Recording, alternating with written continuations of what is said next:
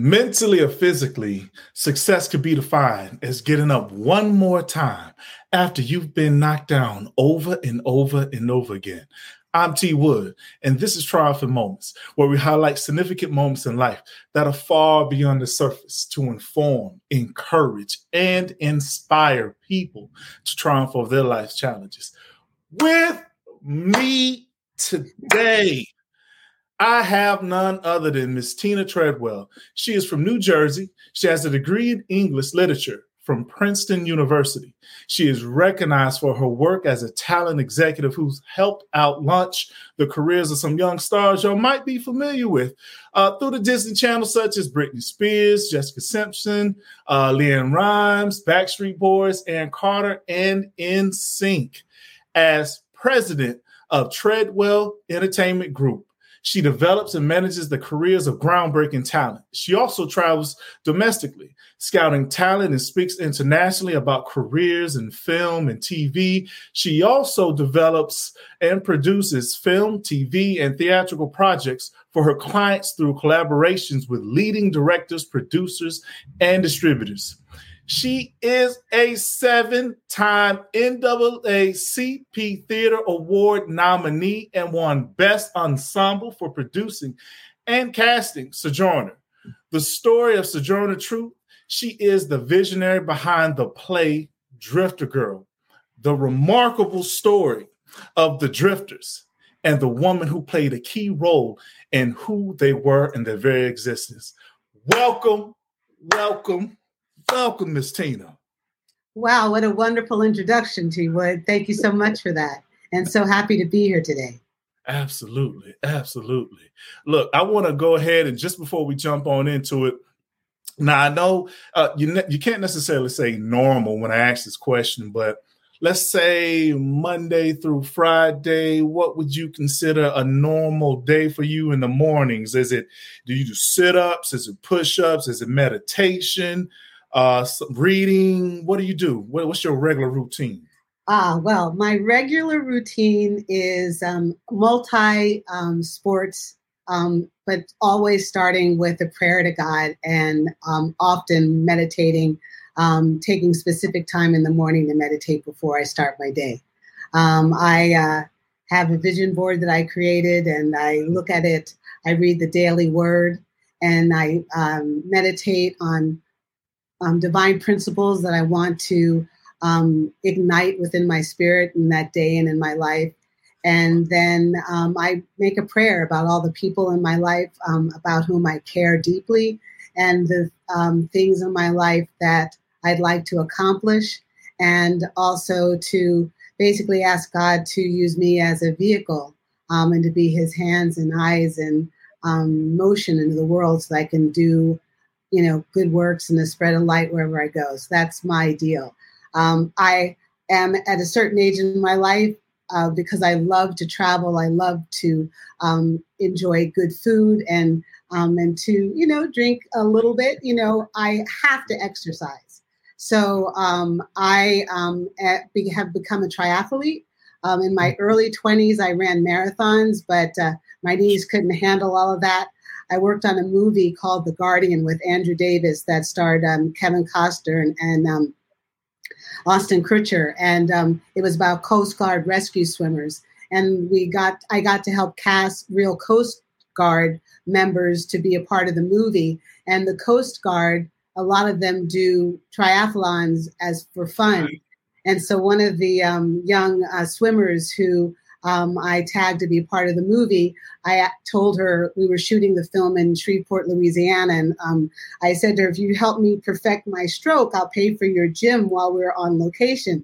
And I told myself at the end of the movie that I would enter a triathlon for the first time. And I did. And I actually did it. And then I did was a half a mile ocean swim, an 18-mile bike ride followed by a 4-mile run.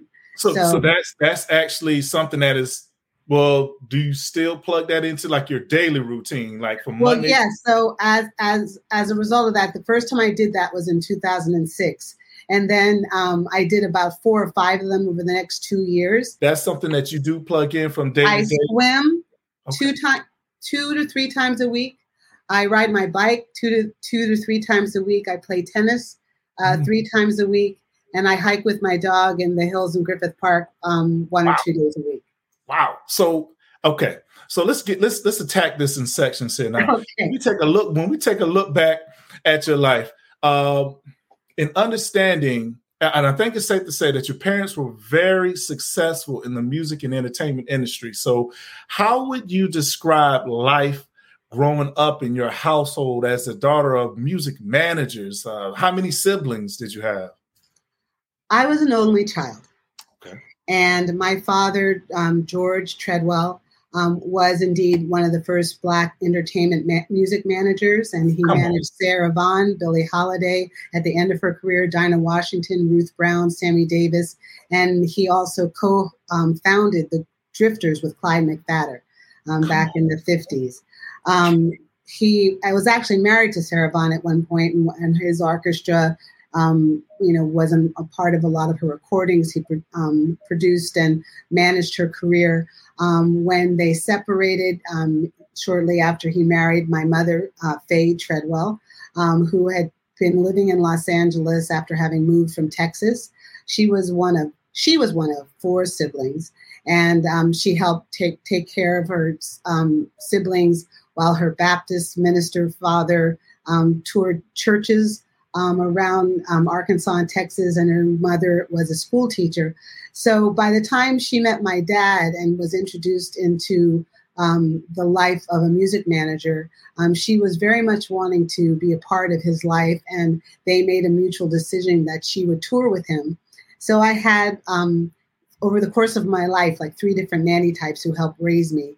And while they would go on tour and come back and forth. So that was my normal. It was not the normal, sort of family environment where mom and dad go to work and come home every day. They go on tour, they come back. And so for me growing up, when they would come back from tour, it was always a holiday. They were always home for holidays. And so holidays are very important to me. And being an only child, I had a lot of independence.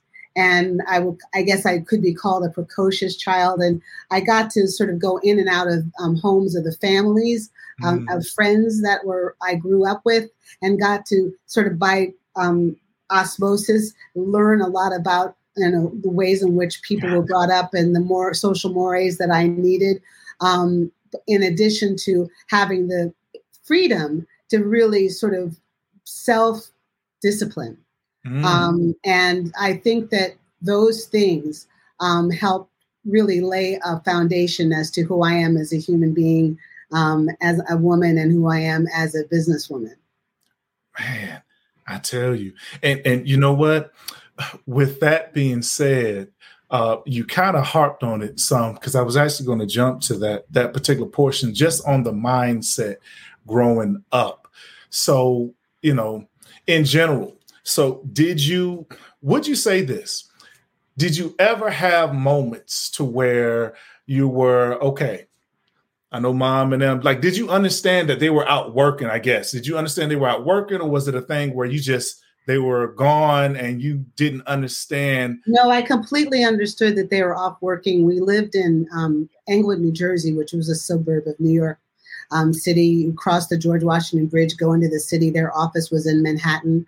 They went on and off the road. So I saw them a lot, but it was just that, there was a daily person who was there to take care of me. And then on the weekends and back and forth, I would see them when they would come on and off the road. But when they were in town and working, they would take me to their office in New York City.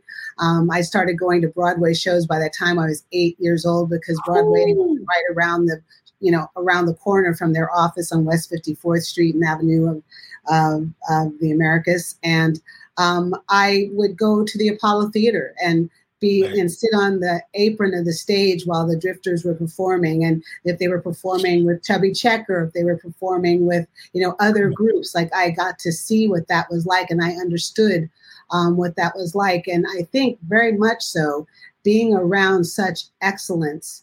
In our neighborhood, like the Isleys lived around the corner, Sylvia Robinson lived across the street. It was like a lot of entertainers lived in Englewood because of its close proximity to New York City. So I was around a lot of people who, became great. And I was aware of that. And I was aware of the work that my parents did to support, one of the top music groups of all time. Wow. And I was, privileged to be a part of that and have that be a part of my background. And, I think that the Tina Treadwell that became a casting director, that became a producer, all of those things sort of have seeds planted from understanding what is good. Come on. And understanding, how hard it is to excel, to be great. And by seeing my parents work so hard and to fight in the music business, to, struggle to keep what was theirs, especially after my father died when I was 9.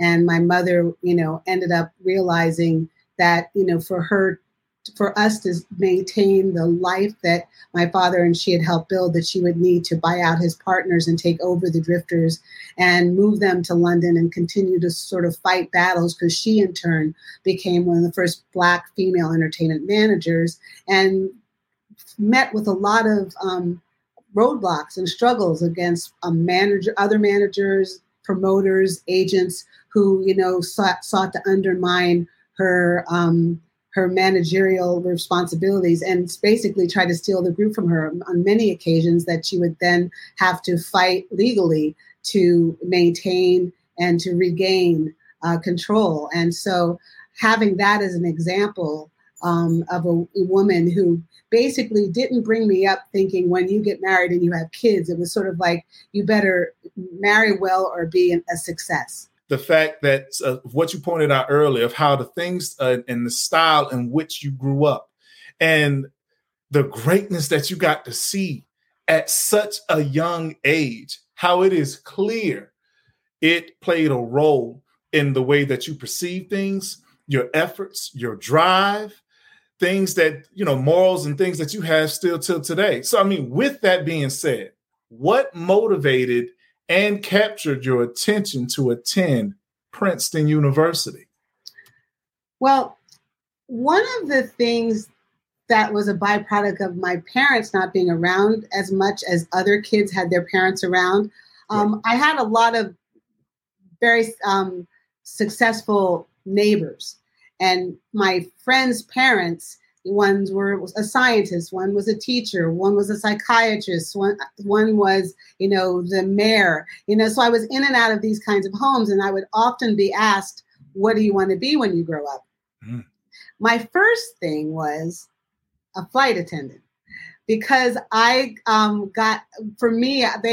parents actually put me on a plane when I was 6 years old, and I traveled by myself to Los Angeles from New York to when visit family. I'm sorry, Ms. Treadwell, 6 years old. I can't. Hold on. 6 years old? Yes. Okay, got you. And It's so ironic because my business partner, who is a very amazing woman named is Kim Rena Coleman, not to be confused with the very talented casting director, Kim Coleman. But, she has a 7-year-old grandson. And like the idea of her putting that child on a plane is like anathema to her. Like she couldn't even fathom it. But, to me, really, when you think about it, when adult will take a child to the front of the plane, they walk them on, they walk off. The plane shuts, the stewardess is there, you're sitting right next to her. The whole time you're on the plane, they give you your wings, they give you coloring books, and it's all about you. And then there's the pilot, and they wave to you. This was way before, all of the procedures where you can't really talk. They'd let me walk and see the cockpit, and then you'd sit there, and then you'd land, and then at the door when the plane opened, your relative would be there. So, to me, and to my mom and my dad, it was like, okay, she can handle this. And I think that there is something to be said for telling a child that you can handle something. Mm. Because there's so many children that I see who are a part of family members that I know who love them so dearly, but they hold them so close that, sometimes they're afraid to walk 2 steps away from their parents. And for me, it was like the world was safe. They made me think that the world was safe. Now, you decided to take your gifts and talents in the casting and producing. So can you give us a quick idea? Well, not even quick, but what inspired you to your interest to even go that direction? 5 influential things of my life, going to Princeton was one of them. And the degree of which you did meet people from all walks of life, from all over the world, who are all excelling to be the best that they can be at that moment. And also dealing with the trials and tribulations of being young people on your own for the first time. It was a very, empowering, but also, challenging experience. Right. My first year wasn't great because it was a lot of, here we are, first year, you're sitting in the auditorium the first week of school, and they're saying, look to your left, look to your right. You are all the top of your schools, but now there's going to be a new pecking order. And someone to your left or your right won't be here in 4 years. And that was like, wow. That's a nice dose of reality just to kind of bust you in the face, don't you think? Absolutely, especially since the majority, I would say, well, you would think, but let's say even half of the students there all came from privileged prep schools, private schools, and I went to a good, public high school in New Jersey. And it's like the way in which they approached academia, or just the way in which they did learning, taking again the paradigm that I showed, that was me doing well in school right. because I was a pleaser, right. Not so much for the pursuit of knowledge. Mm-hmm. There became an awareness. Wow, people pursue knowledge for joy, for a voracious desire or need for understanding. Was a whole different way of looking at education. And, and then it's sort of like trying to follow what my mother wanted for me was to either become a lawyer, and I was like taking classes in political economics, and and I was like, my eyes were like glazing over, like, oh my God, I can't. And then one day I went to my English literature class, and it was so interesting because reading Chaucer and reading Shakespeare, reading Milton, again, as I mentioned before, the church was a really important part of my life. And what I recognized is that the people who were literate, who were allowed to be literate in the 1600s, 1500s, they came through the church. And so if you read Milton, or you read Chaucer, or you read Shakespeare, you read the addendums and the notes in the morning, there are all of these preludes, to something from the Bible, or something from the Greek mythology, or something. Right. And so all of a sudden it's like, oh, I understand this. See? So if you're looking at an academic view of Shakespeare, and you take God and you find all these things, you find a through line of which I could relate, and then have an economic discourse about. So when I was writing my junior paper, again, psychology, it just kept popping up. You kept seeing it. Yeah, and it's all about relationship. Everything is about relationship. Come on. The Bible is about the relationship between the disciples and Jesus. I mean, in the Old Testament, don't do it to him, Tina. all of these, all of the Moses and the saints, and their relationship with people, their relationships with themselves, their relationships with their own personal demons. It's like, and psychology is that, looking into oneself, or in what's happening in the drama of the story. So if you're studying Eugene O'Neill or in his plays, and you're looking at the dynamic of families, and you're looking at the families then in the homes in which you visited, and you're looking at the stories that have been depicted on stage or in other literature, then you have, again, this common through line about relationship. And you can then have an academic discourse about it. And that's what I started to learn. And there was a graduate student that really actually read Paradise Lost with me, and something clicked, and I said, I understand. And that's when I, declared my major. I was able to write a senior thesis about The Tempest. That opened up the door, seemed like, for you. I'm looking at you. It seemed like that opened up the floodgates. You were like, oh, I got it. Oh, yeah, I get it. I get it. Very much so. And so and then it was like, oh my God. I mean, I wish that I had come in understanding what I found out. But then, again, you can't regret anything, and your journey is what your journey is, and it's really about. I got to make sure you say that again, Ms. Tina, because my followers, they need to hear that part. What you said about your journey? The journey is about accepting where you are and what you were given, and what you make of that. You can't regret what you didn't have, or what you don't have, or what you were given. It's what do I have, and how do I make the best of it? Who do I know who can help me?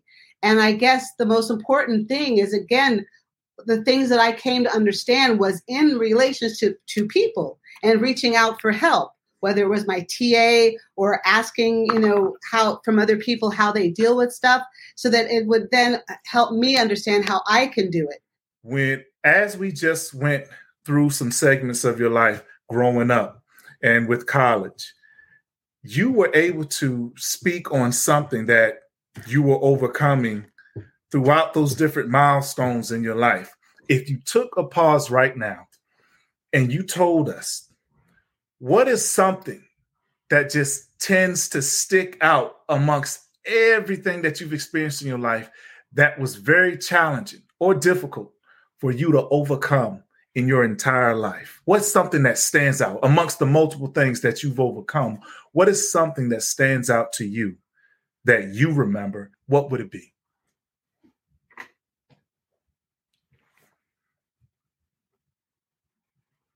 That's really tough, because it's not, I don't see it as just one thing. Oh, no, it's not one thing. I mean, it was hard to overcome the death of my father. It was hard to overcome the morning that I was told that my father died, hearing my mother crying in the next room, and my grandmother basically saying, look, this happened. Your mom's really hard, get up, go to church. And I went to my neighbor's house next door, and I said, my dad died. And my friend Patty said, he did not. And I go, no, he did. Ask your mom. Yes, he did. Okay. Going to church and basically putting on my choir robes, and then, carrying the cross in front of the choir and going up, because I was an acolyte also as a choir member, putting the cross down, sitting in the church pew. And then all of a sudden, halfway through the service, when the minister is saying, okay, now we say, our Father who art in heaven. And all of a sudden it's like, oh my God. And nothing in that moment was there ever anyone sort of looking at how I felt. And I broke down in the church pew, and I'm crying. And all of a sudden I feel myself being lifted up and carried out, and then sitting down on someone's lap. And then I opened my eyes, and the minister had left the service and took me out and held me while I cried. 25 years later, I was at a friend's house, and it was her parents' anniversary. And I saw her as a 40-year-old woman talking to her 65-year father, and seeing that relationship and kind of crying, realizing that I never got to grow up having that tutelage, having that, relationship, and what that meant, and sort of not having that pivotal male figure in my life growing up. And so I think that, in many ways, I've looked to mentors, and I have some really wonderful ones in my life who have helped kind of fill that void. But I think that was a real tough one. I think losing my mother, leaving, having to answer the call when I found out that my mother was sick in London, and having a very successful job where I was a vice president at Disney. I was being asked to travel, to Europe, and to start, Disney, helping to start Disney Channel's, the talent departments in London, and knowing it was going to be an international organization, and recognizing that there wasn't a question that when I realized that something was wrong with her, that I needed to go to take care of her. And how ironically God just had this one thing that hadn't happened before, hadn't happened after, that there was a downsizing that was happening at Disney at the point, and they had a severance program that they did. And I was in big meetings talking about who we might let go. And I ended up handing in an application to HR saying, I need to do this. And everyone's like, what? Not you. I mean, not Tina Treadwell, because I was one of not even a handful of vice presidents that were African-American in the whole company. And yet I had to do this for my mother. And, you were never, as a child, I was never told one day you're going to take care of your mother. Matter of fact, as you can imagine, over the course of my life, my relationship with my mother, although we loved each other, we weren't like a really, really close in that manner because she was a Baptist from the South. She wasn't that demonstrative. I knew she loved me by how she took care of me and what she did for me and the freedoms that she allowed me. The fact that I didn't have to pay for college. I didn't have to work for school. I could save my money during internships in the summer and then fly to Paris and use that money, the way I wanted to by getting an extra job so I could have that. Because I got Social Security because my dad died, but she took care of college. I took care of the daily expenses. Right. But, growing up and then going through all of the things that led me to be a VP at a major corporation. But at that moment in time, there was a pivotal moment. I had to let go of those. And my boss at the time said to me, you have about 2 years that you can leave before you come back and become redundant. And just interjecting in, you've shown two things. One, there's so many situations in your life where when you decide to go at it, you locked in and you went at it with everything that you had. So here's my question for you. Where do you think you got that fire, that tenacity from? Would you say mother? Would you say father? Or would you say someone else that was implemented in your life, in your upbringing? Where did that fire, that tenacity, where did it come from? It came from my parents. Okay.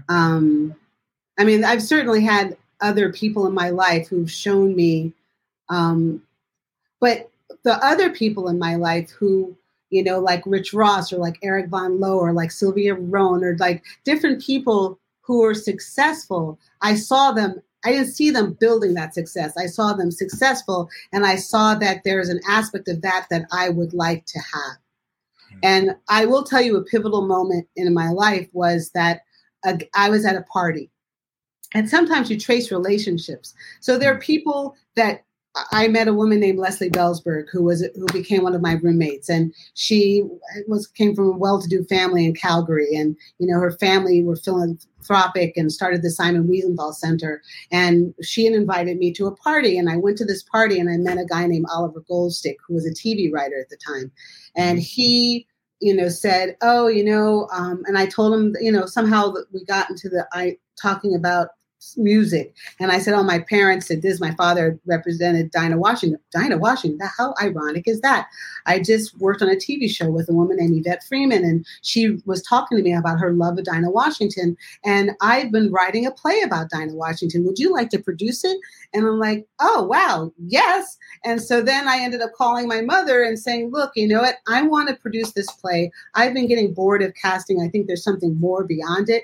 If you support me this summer so that I can turn down jobs so that I can just focus on this, I promise you by January, I will have a job. And that's when she gave me that lecture about, wait, what do you mean working for other people? We're entrepreneurs. I'm going, no, really, truly, I want to go inside a network somewhere and learn how series and movies and specials are created so I can eventually become a content provider as opposed to be someone who's just offering talent to those projects. I want to be a part of that journey. And she said, okay. And that was in April of 1996. And in January of 1997, I started work at Disney Channel.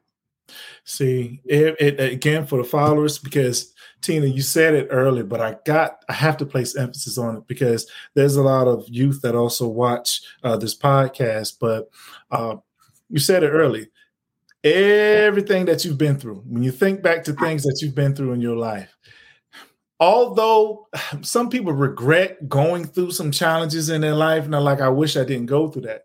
But I'm one to believe that whatever you experience actually leads up to being a piece of the puzzle of who you are today. Would you agree or do you disagree? Absolutely. No question. I look at that, I look at the building blocks that led to that moment, starting from that one person. And so I recognize people in my life who were a part of that were a piece of the puzzle that God put there for me to get from A to Z. And a lot of the places that you get to are not necessary. They're like, Hansel and Gretel, they're following breadcrumbs. Like a lot of those breadcrumbs are not the destination. And sometimes we get we get identity attached to one of those breadcrumbs, and we hold on to it instead of just eating it and keep on going.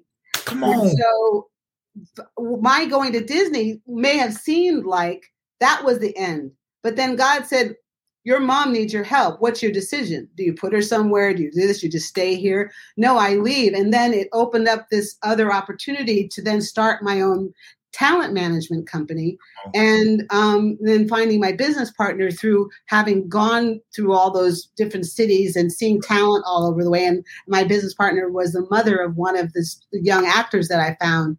And eventually, after we had some time working together as her son's manager, she became my partner. But it's like now Treadwell Entertainment Group, that has been, the company that has nurtured and helped develop young talent that have gone on to star in movies and series. And we can look at a TV screen or look at a movie screen and go, we help do that. And that's the most gratifying thing in the world. For anyone who didn't hear that transition, I wanted to plug in on actually the Drifters. Could you please give us a little synopsis or let us know about the Drifters Girl play? How is it doing? What is it based on? So Michael Harrison said to me, I'd like to option your story, your parents' story, to create a musical. And I think the entry point of having it be focused on the woman who brought them to London be like the focus. And so basically my mother is the Drifter's girl. Thank you. But in essence, in the play, there is a character named Girl that is actually me. And so it's kind of one of those things that it's like, who is the Drifter's girl, and then the musical, Michael optioned the story in 2017. Then COVID happened in 2019 when it was supposed to debut. So it didn't debut until October of 2021, starring Beverly Knight. Preview started in Newcastle, which is like 3 hours outside of London, just to preview it for a month. And then it moved to the Garrick Theatre in London's West End in November 3rd. And then on Thanksgiving Day, 2021, it opening night, press night at London. And then we were nominated for 2 Olivier Awards, which are like the British Tonys. And so I got to walk the red carpet with the cast, which was really wonderful. And then, like I said, we recorded a cast album. And it's running in London until October, so it'll be ending like it has a year run, and then it will start touring in Great Britain, and then there are conversations about actually bringing it to Toronto and also to London, to Los Angeles. First off, how can anyone follow the play or follow you and anything that you have going on? Is there websites, any social media? If you just Google the Drifters Girl, everything will come up. Also on Instagram, the Drifters Girl musical. Yeah, it'll come up. You'll see everything. I'm on Instagram, Tina Treadwell. I don't post as much as I should. I have their Treadwell Entertainment Group has a Facebook page. And so, those are ways that you can get to those things. Okay. I'll tell you what, I want to plug this before we head out of here, actually, because I work in the field of mental health. I'm actually a therapist. I wanted to plug something for my viewers. And I thought that you would be a great example of this. So when you think back to everything that you've experienced in your life, there's this thing that's titled and centered around having the proper engagement, attachment theory, as far as with our parents, with our caregivers. So when it pertains to your mom, growing up, and you think about how you grew up, do you feel that your relationship, thinking from attachment, do you think that your mom, you became close and had the proper attachment with your mom? Or do you feel that there was this sense of distance, even though she had to do what she had to do? Do you feel like it was a very closeness between y'all? Or do you feel that there was always still, a level of distance between y'all, between you, your mother, and your father, actually? I think that in the years that I grew up until my father died, I felt close with my parents, even though they were on the road, because they always came home. Right. And so it's like, they went away, they worked, they came home. And when they came home, they brought me stuff. We do things together. Like, I was never wanting, in that thing. I think that when my mom moved to London 9 months out of the year, there was a distance. Although, her thing is there was not a day that went by from the time she left until I was in my 40s that we didn't talk every day, at least like checked in, like all through college. Like you couldn't go to bed unless we spoke. So, and then she was 8 hours away. So she would, figure out when that time was, for her, she'd call me first thing in the morning. That was about the time I was going to bed at night. So, we would always talk. But yes, there was a distance. Although, look at all the things that she did for me. Like every Thanksgiving, every Easter, I would go to London. I would bring my college roommates. We'd go visit her for 5 days. Then we go to Paris or we go to Amsterdam. We do, she afforded me this opportunity to see myself as a global citizen, which I think is really important. I think it's really important that that young people get out of just seeing themselves limited by the neighborhood, the city, the state, the country that they live in. You can't know yourself or know your country until you leave it. And when you go to Vietnam and you hear about the American War, I'm like, wait, what? And like, oh my God, that's how they refer to the Vietnam War. It's the American War. And then you see the artwork, you see their shrines to it. You see how it was both sides. And you see that, it's just amazing, but you see how other people live around the world and all just trying to survive. We're all human beings. We all have love of family. We all worship a God. We all, want safety. We're all yearning for the same thing. And, and again, the gift that my mother gave me to be able to meet friends from my college friends in Europe or whatever, and to get our Eurobrail pass and to go around and feel safe. Yes, there are dangers that happen in the world, but a lot of it you can curtail by carrying yourself a certain way and not being a victim. Mm-hmm. But having a sense of the world being a place that I belong is like, I think that allows me to go into any social environment, Black, white, Hispanic, and feel that I belong. Right. And that's something my mother gave me and my father gave me too. Because if you look at the two of them in the, especially back in the 50s and 60s, there weren't as many Black people who've made it as there are today. So everybody kind of knew everybody in that era. And, I think that what the gift that God gave me in terms of what you're discussing, in terms of the attachment, when my mother took ill, and she came down with dementia, and I brought her back. At first, I took her to her mother's house. Her mother lived 107. And at the time she lived there, she was 100, 102, 103, 104. My mom stayed with them for 2 years. And then when my grandmother, my aunt, my mom came back to LA to visit my grandmother's sister before her sister passed away, my mother then saw my house, saw my guest house, and said, "Can I come stay with you?" And I go, "I've been trying to get you here for 2 years, of course." But that period of time, it's very interesting. When I was working on The Guardian, one of the guys who was a Coast Guard advisor, his father at the time had gotten dementia. And he was telling me horror stories about how mean and cantankerous he got during that era. Right. And my mom, on the other hand, who was this powerful businesswoman who was like no hold bars and, held her emotions close to her vest, she became so doting. And so, oh my God, Tina, I love you so much. I'd wake up in the morning, I love you. You're so beautiful. Da, da, da, da. And then, whenever we go out with people, no, this seat's Tina's. No, you can't sit here. And it's like, where's Tina? Well, Tina's away. She asked us to pick you up. No, I'm waiting for Tina. It's like, I became her world, and it became so funny. But the irony is that right when I was about ready to go on The Guardian, I came home to tell her that I had to go to Louisiana to work on this movie for 6 months. And she looked at me and she said, "Can I go too?" And in that one moment, T Wood, it's like I was in a vortex and it went woof, woof, woof. And all of a sudden 12-year-old Tina is looking at, 40-year-old mom. And I'm like going, I hadn't realized that how there had still been resentment in my heart of how I didn't get to go.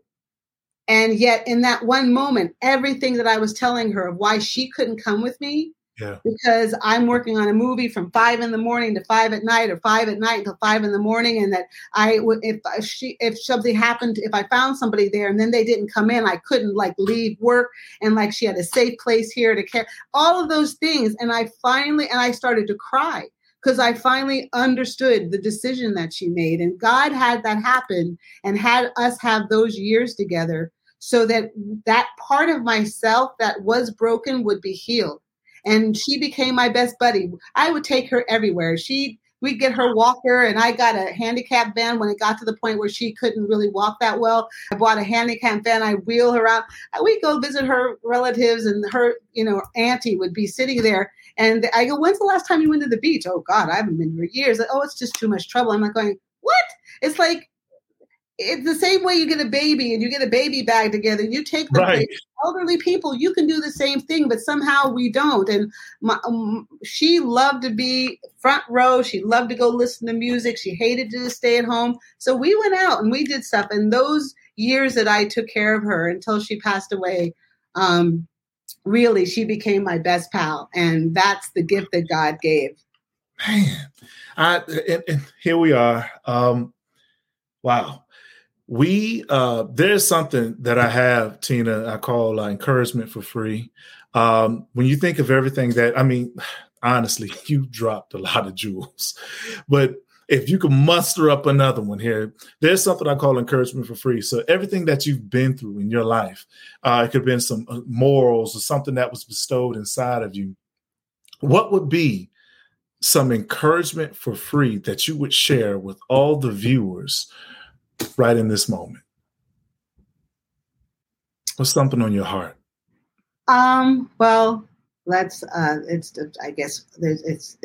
fivefold. Number one, having strong faith is really important.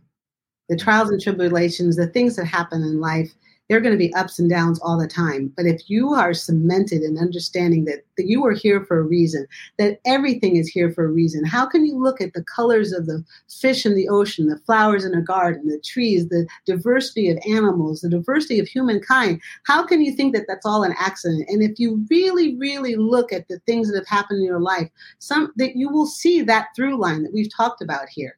And so for me, it's like, if you go through a rough time and you get to the other side of it, that's your lesson. Oh, rough times, other side.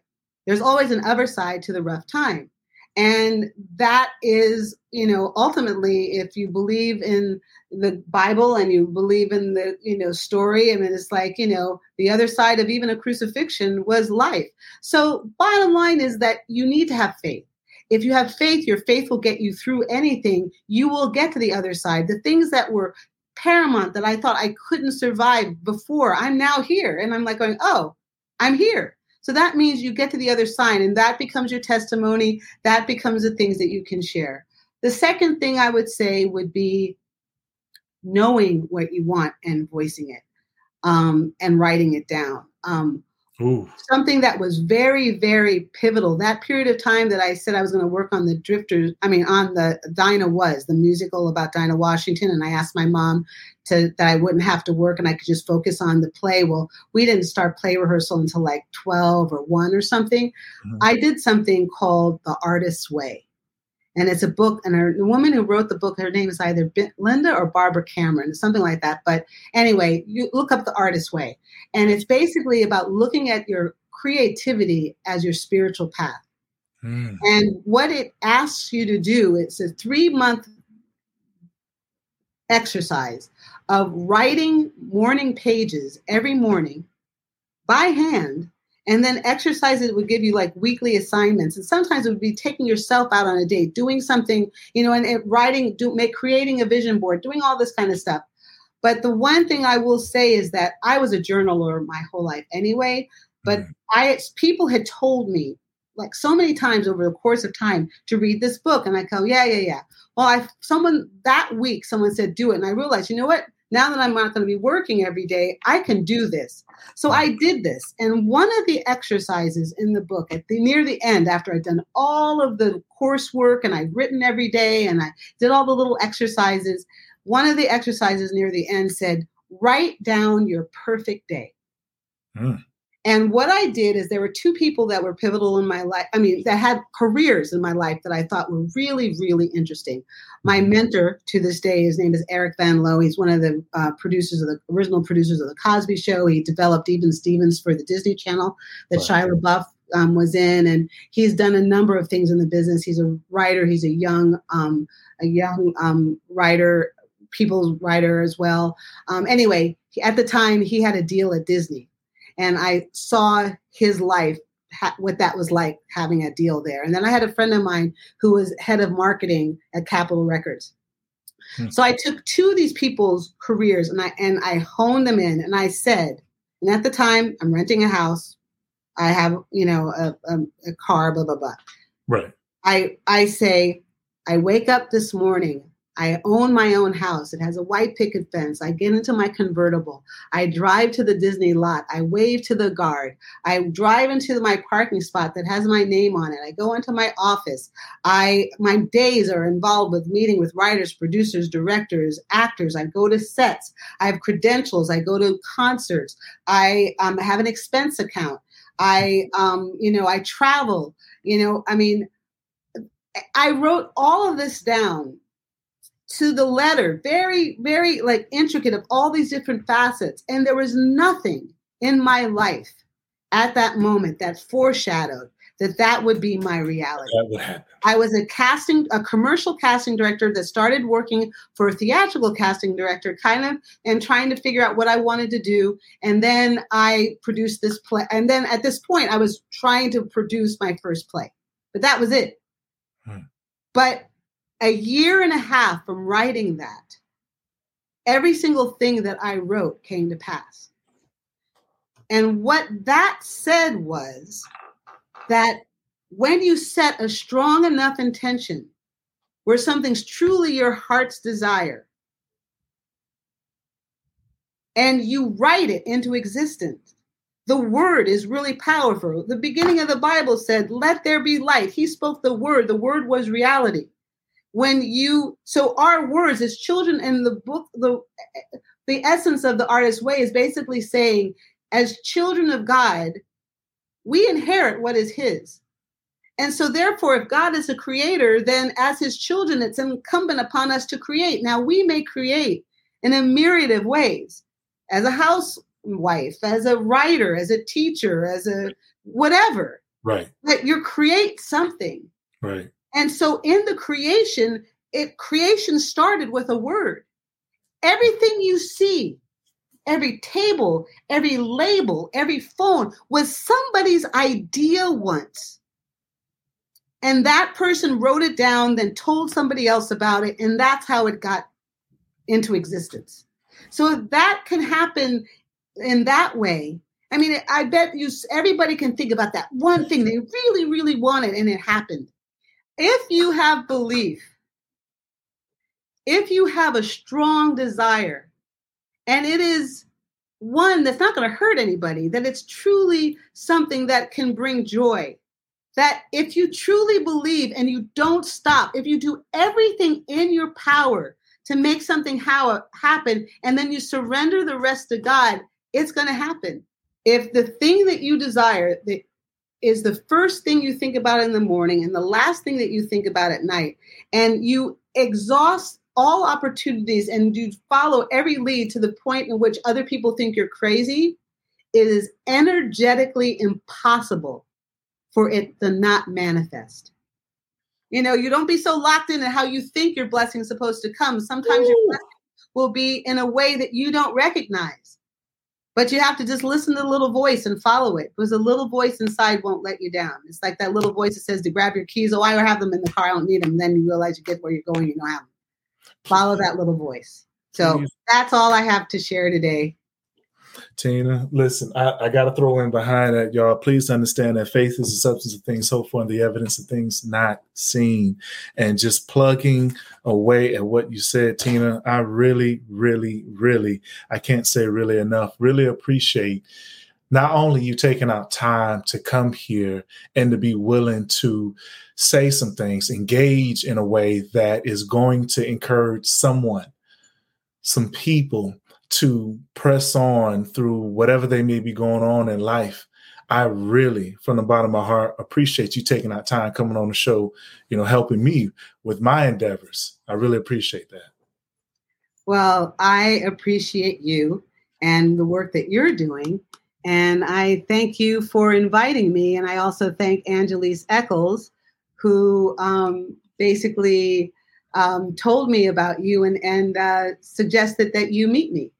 Oh, man. Awesome, folks here, y'all. I am going to speak with you just shortly after this here. Listen, I've said it before. I'll say it again, everyone. Sometimes in life, you must fail in order to succeed. But one thing must stay consistent. Under no circumstances do you ever give up. I'm T. Wood, and I am with the great Miss Tina Treadwell. Thank y'all for tuning in. Y'all take care.